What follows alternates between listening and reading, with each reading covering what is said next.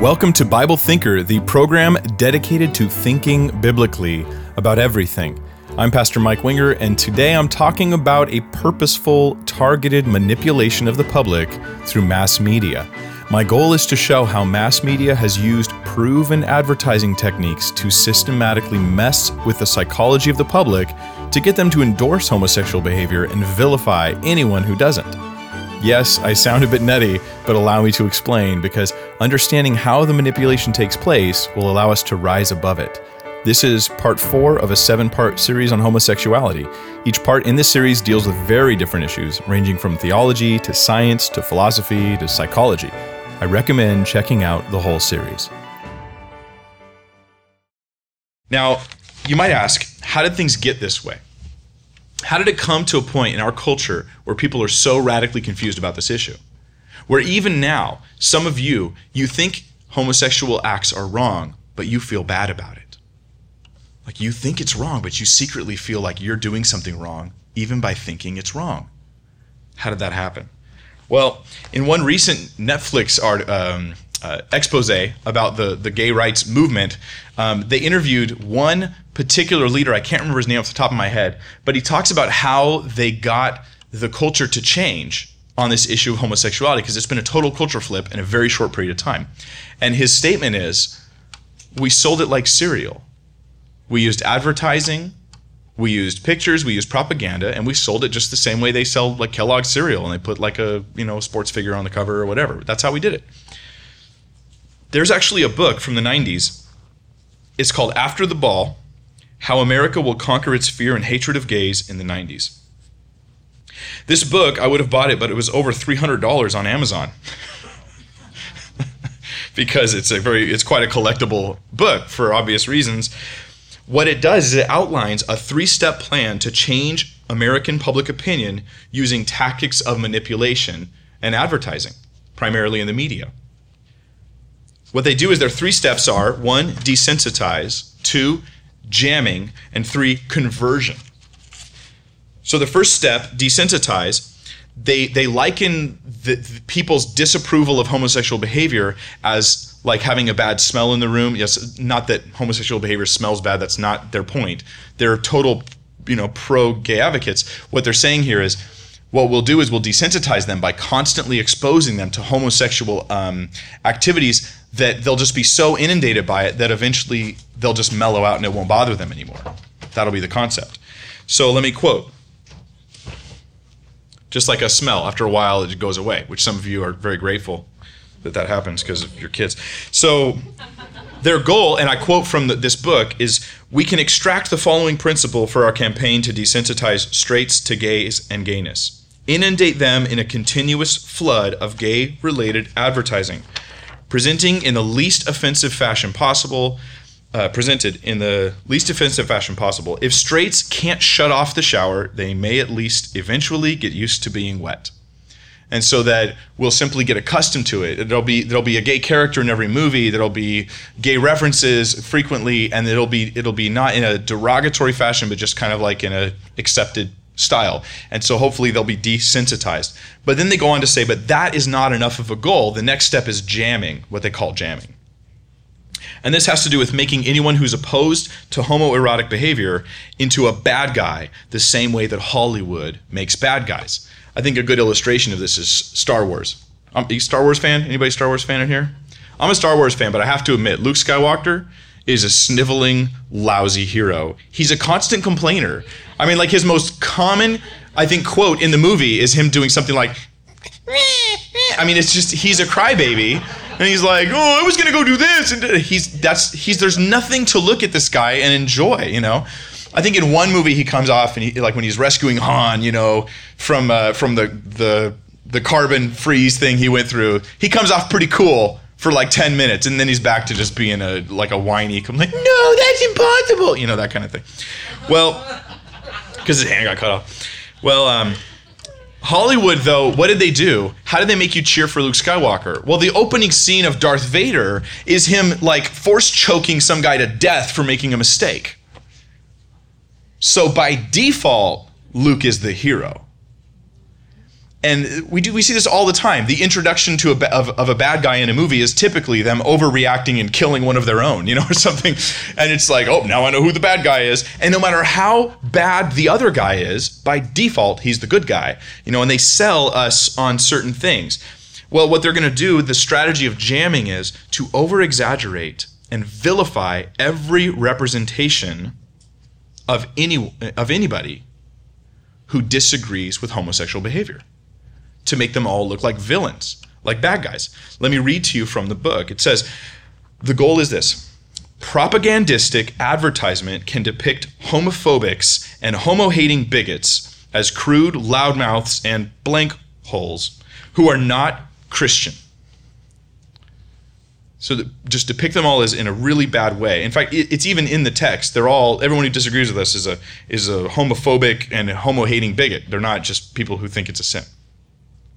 It can show them being criticized, hated, and shunned. It can depict gays experiencing horrific suffering as the direct result of homo-hatred, suffering of which even most bigots would be ashamed to be the cause. It can, in short, link homo-hating bigotry with all sorts of attributes the bigot would be ashamed to possess, and with social consequences he would find unpleasant and scary. Our effect is achieved without reference to facts, logic, or proof. It's not necessary that you are reasoned to believe this or not. It's just that every movie you can think of where there's a prominent gay character in the film, whoever is against their gay acts is just like, you would not want to be that guy. You would not want to be this guy. The same effect, I think, happens in modern representations of Christians in films. They're all nutty, they're all weird, they're all wacko, and yet the vast majority of Christians aren't like this. And yet, except, Fred, a little bit. No, yeah. Steve's not here, I pick on him. Now, that's the second goal, jamming. So the goal of jamming, it declares, is so that what happens is when someone sees a gay person and then they think, oh, what they do is wrong, they project on themselves the image of the villain of the films and media and movies and music that they've heard, so that they feel really bad about it. And they're like, oh, I don't want to feel this way. So then they approve of it that they might then feel better about themselves. It's brainwashing. The third tactic is conversion. The goal in conversion is not to just get you to accept the behavior. That was the first one, desensitize. Not jamming to stop the opposition of behavior, to just stop it, but rather conversion is to get all non-gays to like gays and to directly approve of it.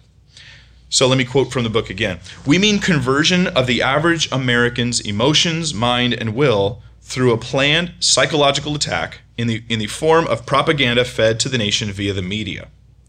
In conversion, the bigot, who holds a very negative stereotypical picture, is repeatedly exposed to literal picture label pairs in magazines. So there's a picture with label, and on billboards and TV of gay, explicitly labeled as such, who not only do not look like his picture of a homosexual, but are carefully selected to look either like the bigots and his friends, or like any of his other stereotypes of all right guys, the kind of people he already likes and admires. And so that the goal here is to associate them with a positive image, so that there's then an attitude of acceptance and embracing. Now, I am not saying here that there's this vast conspiracy and everyone's involved and they're all trying to brainwash you.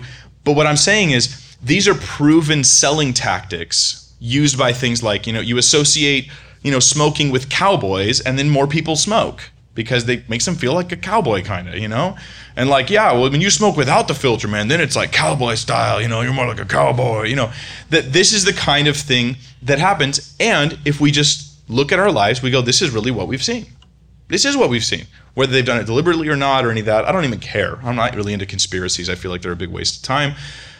But I want to observe there's something here. The vilification of non-gay approving people is consistent in our culture, to the point where you feel like you have to apologize for saying that you think homosexual behavior is a sin. What do you think about gay people? Do you think it's a sin? Well, yeah, I think it's a sin, but now let me spend like 10 minutes backpedaling so that you don't think that I'm a bad person, because now I feel like a bad person. You think I'm a bad person. And so we spend the rest of our time just trying to not feel bad, when it's like if someone goes, well, how about incest? Do you think incest is a sin? Well, yes, I think incest is a sin. I don't feel like I have to qualify that, do I? You incestophobe. You bigot. Well, it doesn't work. It doesn't work on that one, does it? It only works on homophobe. I can be accused of homophobia even if I have no ounce of homophobia in my life. That can easily be done.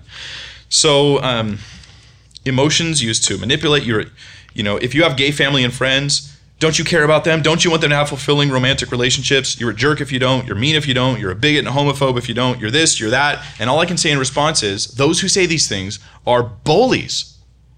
They're bullies and they're irrational. And they're not hearing you, and they're not listening to the actual arguments being made, intelligent and carefully placed, out of love and compassion. Because if it really is as wrong as the scripture says, and as even the science seems to indicate, then the most loving thing I could do is try to tell someone, please don't do this. It will knock years off your life. Slogans and misleading propaganda. I heard of a pastor who in La Mirada, I told you about this guy who changed his view because his son was gay, and he just had a total conflict. And my heart goes out to him. I understand his conflict, but he threw the Bible under the bus, so to speak, so that he might have this relationship with his son. And then he tried to lead his whole church down the same path. And what he said was, as he opens up and appeals emotionally, not intellectually to people, emotionally, he says, I've had gay people sitting across me in my office, and I've told them, you can never have love. You're going to live alone. And he just looks around as though his eyes are accusing the congregation of doing this. And I'm just thinking, you're a lousy pastor. I'm a pastor, and I've sat across from gay people who I've counseled, and I have never told them such horrible things. What is wrong with you? Nothing's wrong with you. He probably never even told him that stuff. But now he's able to vilify the other side. That's what this is about. Oh, I'm so holy now. Now I really see. Now I understand that I'm just. It's love, guys. It's all about love. But it's the distortion of the truth. Of course, gay people can have love. One of the constant confusions and things that happens in the discussion is the discussion is moved from a topic of, are gay acts sinful, to a topic of, are gay people horrible? Why are we even asking the second question? I mean, in one sense, all people are sinners and have fallen short, but at the same time, we have consciences and we're aware of goodness, and so there's going to be good as well. And so there's a mixed bag with everybody, but they'll always move away from the act, and they will never talk about the act of two men doing what two men do in a bedroom together, putting body parts inside of where like feces comes out and things like this that are naturally disgusting and naturally hurtful. But rather, the discussion will move over to the acceptance of the person while they're smiling and holding hands over here. But we want to remember what this is really about. There's nothing wrong with holding hands. Guys in the Philippines hold hands all the time. It's just a cultural thing in America where like we're like, hey bro. It's a different attitude, which is whatever. But it's not about holding hands. It's not about hugging. It's not about sitting next to each other or enjoying each other's company or smiling. It's not even about kissing. Guys platonically kiss in other countries to greet or say hello or goodbye. It is about sexual acts. That's what it's about. That's what God forbids. And that's what we should focus on, I think. Well, next week we're going to actually focus on that. I'm going to talk about a couple more of the slogans, and just kind of, because this was the long involved one, but we'll talk about some of the slogans and how to sort of respond immediately to those things. Who are you to judge and things like that. And we'll also deal with statistics and a secular case against homosexuality. The homosexual lifespan is drastically reduced. Instances of cancer, instances of depression, instances of suicide, instances of drug abuse, alcohol abuse are all sky high compared to the rest of the community. And the obvious thing is this behavior has drastic, painful consequences for those who engage in it. And it's not rational to blame it all on bigots. But we'll get into there next week. We'll talk about that, and then we'll be done. And I'll move on to some other topic, which will be fantastic. Let's pray. Father, we pray for us to have compassion and truth, Lord, just to speak the truth in love in this world, to understand it all, Lord, and get it. We pray that we be able to walk as good representatives of Jesus Christ. Not the cultural American Jesus who approves of everything and loves everybody unconditionally and forgives everybody for everything and ends up being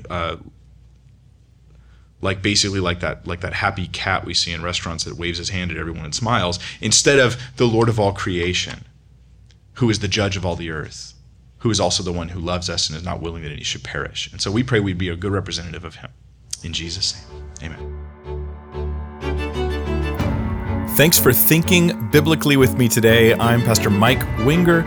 Would you like the notes from this series? Go to BibleThinker.org. That's BibleThinker.org.